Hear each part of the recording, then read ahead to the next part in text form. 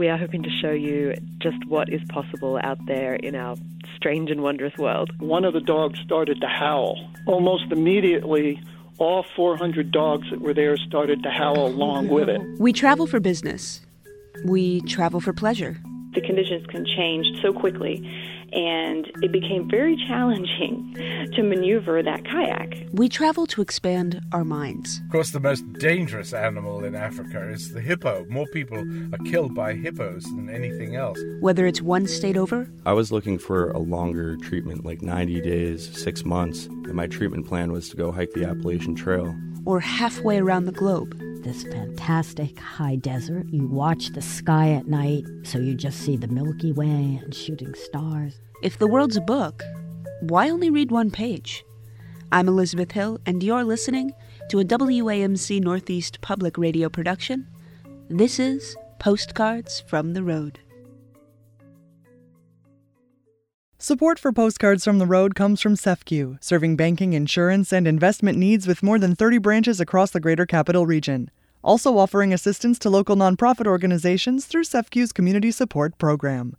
CEFCU, changing lives every day. CEFCU.com. Iran is a country steeped in history, culture, and nature. In April 2018, 29-year-old Boston native Henry Zhu ventured to the Middle East for 9 days to experience what the country has to offer. I asked Zhu why he wanted to go to Iran with the current political climate and most mass media outlets discouraging travel to the region. I really wanted to kind of travel to a new country that was culturally different than a lot of the other ones that I've been to. And I zoned in kind of on the Middle East Silk Road area, primarily because there's a lot of rich history in there in terms of ancient ruins, a lot of churches, mosques, and markets that really interested in me. And also, I personally just had a lot of Persian friends growing up, and I wanted to kind of experience their culture from talking with them about it. I've heard a lot of great things about how the people of Iran are very welcoming, open, and that's just like another side of that culture that I wanted to experience in person as opposed to reading about it, whether it be in the media or in the news. And did you plan your trip or did you book with an agency? I booked with a travel agent. So the thing about traveling to Iran is that as American citizens, along with Canadians and UK, these three nationalities, we cannot visit the country of Iran without subscribing to a professional guided tour. So that's essentially a prerequisite in order for them to even process your visa application. So I booked through a local tour operator that's based in Iran. I found them just through online searching and on TripAdvisor. And was it difficult to obtain the visa with a travel warning of 4? The visa process wasn't difficult. It just took a little bit of time. I would say from the time that I submitted my application to the time that I got my visa, took just about 2 months, just because I had to submit a lot of paperwork and documentation to essentially the Iranian Foreign Ministry for them to process, along with a detailed day-to-day itinerary of my travel plans that the tour operator had provided. And based off of all of that, I would say on average about a month and a half is the kind of like the standard time that the tour operators typically tell travelers. So now, not only is it's a culturally different place, it's different in many other aspects as well, because local ATMs don't take foreign cards. How did you prepare yourself for being in country 9 days? Correct, yeah. So you are right that the ATMs in Iran do not take foreign cards. In fact, pretty much the whole entire country is cut off from the Western banking system. The only people that were using bank cards or credit cards were local Iranians with the local cards themselves. So as foreigners, we basically had to exchange cash for their local currency, which is the rial. So at the time that I went, back last April, their economy wasn't in the best of shape, so the currency fluctuated quite a bit, actually. And it was during that week that I got there where the exchange rates fluctuated so much that the government basically shut down all the official exchange rates and did not really post an official exchange rate at all, actually. So what that meant was it was essentially not legal to exchange money. So there was actually a lot of concern in that country, primarily for the locals there, as far as like figuring out how they were going to get foreign currency if they were to travel outside of Iran. And then vice versa for tourists who were visiting the country, there was no quote-unquote official way to exchange your money through like a recognized channel. So obviously there's a huge black market out there for it, and the black market rates were often higher than the government rates. That's why kind of causing all of this. As for me personally, my tour guide actually kind of anticipated all of this happening, so he actually had a lot of local currency that I ended up essentially trading my U.S. dollars to him for.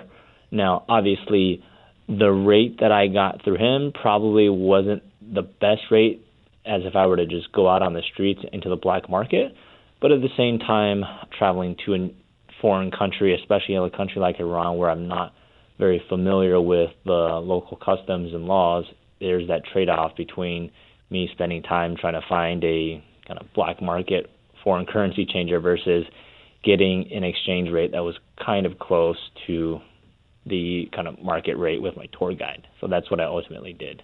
The government also bans social media platforms in country unless you have a VPN. Did you go dark for 9 days while you were in country, or were you able to speak to your family? Was WhatsApp banned? Before we continue, I would like to explain VPN. A VPN, or virtual private network, is a secure tunnel between two or more devices. VPNs are used to protect private web traffic from snooping, interference, and censorship. Yeah, so I brought my cell phone, I had a laptop with me, and I did have a VPN during that time there. So contrary to a lot of, I guess, people's beliefs, the country of Iran, especially the capital city of Tehran, is very, I would say, progressive in a sense, relative to some of the other cities in Iran. Like, especially the younger generation, the millennials, they're constantly on their phone, on the internet. Many of them have VPNs as well because they constantly are using things such as WhatsApp, Facebook, Instagram to kind of post images of their daily lives and sharing them with friends within the country and then also foreign friends abroad. Instagram for them is actually huge. Pretty much everywhere you go, if you chat up and start making friends with them, one of the first things they'll ask you is, oh, do you have an Instagram? Can we follow each other there? And it's actually so common that a lot of the people will often do business over Instagram is what my local tour guide Ali said. And I found that to be pretty interesting, just kind of how accessible Western media or Western applications are to Iranians. So it's not as secluded or closed off as people might think. Iran is a country steeped in history, culture, nature. You've briefly talked about it. Where did you go in country and how did you travel from city to city? Let me take a step back a bit. I actually went on this tour by myself. I originally wanted to go with a good friend of mine, but due to work obligations, he was not able to join me. So I signed up on this trip. I essentially created a custom itinerary to go to the 3 cities that I wanted to see, and it was essentially just my tour guide and myself traveling together. Typically, when they do these tours, it's like a small group, but given that like there were no other groups or individuals who were traveling during the time frame that I wanted to go, it was basically like a private guide the entire time.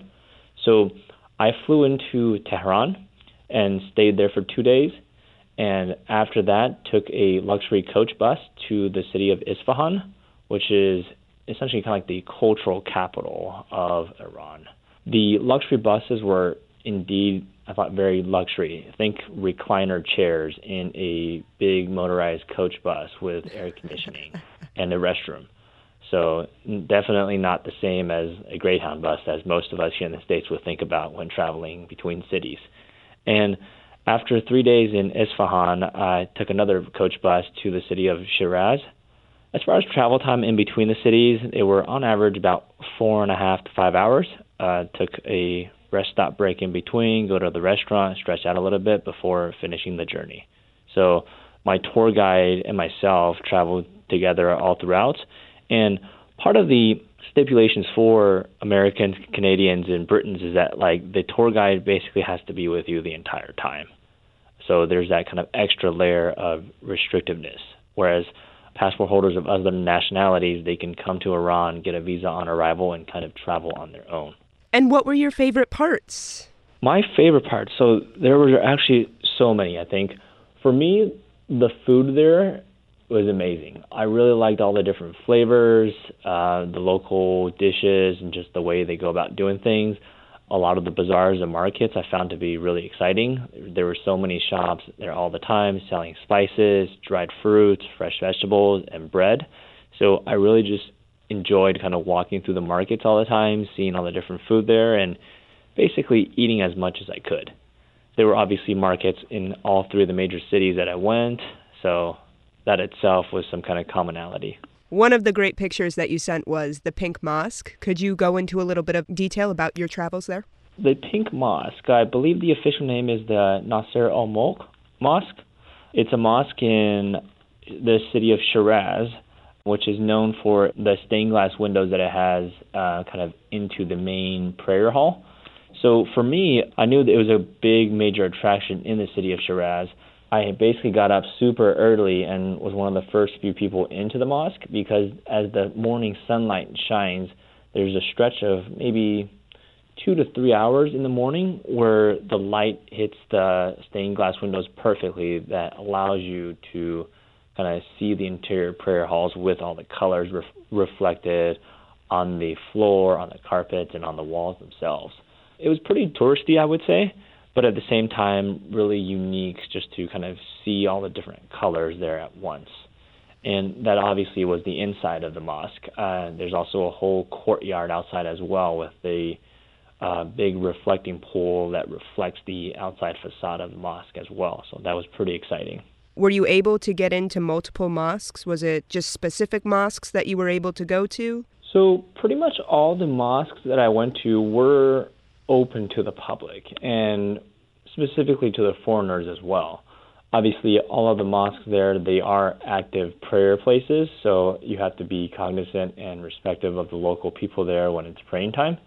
There were a handful of mosques where I wouldn't say that I didn't go into, but I kind of paid a little bit more respect in that these mosques had like these big shrines embedded in them, essentially as like a mausoleum of a famous leader or someone in the past. And these were very kind of elaborate rooms within the mosque, a lot of stained glass and glass reflections and crystals in there that really kind of resonates a lot with the locals there. I was able to visit one or two of them, one of the bigger ones, but that I would say is kind of like the only area where not 100% open to all of the foreigners at all times. But other than that, most of the attractions, especially the mosques, were very open to visitors. Are there things that you didn't get to see that you maybe heard about in country and didn't have time to adjust your itinerary for? Would you go back? My visit was a pretty short 9 days, and it covered a lot of the major sites. I went to the 3 major cities, hit up all the major attractions. I don't think there was anything specific that I didn't really get to see. I definitely wish I had a lot more time, and I am absolutely open to going back and visiting the country again, whether it be spending more time in the cities that I visited already or going to other cities and seeing different aspects of the country as well. So just a lot of culture and history there that I think I could definitely go back, just as like anyone would go back to a country that they've already visited before and just to see another aspect of it. And where to next? Any trips booked? I am trying to take it a little easy, actually. As far as 2019, I actually don't have any international trips booked right now. I am looking to take a couple domestic trips within the U.S. to visit some friends down in Phoenix, Arizona, and then California, the Bay Area as well.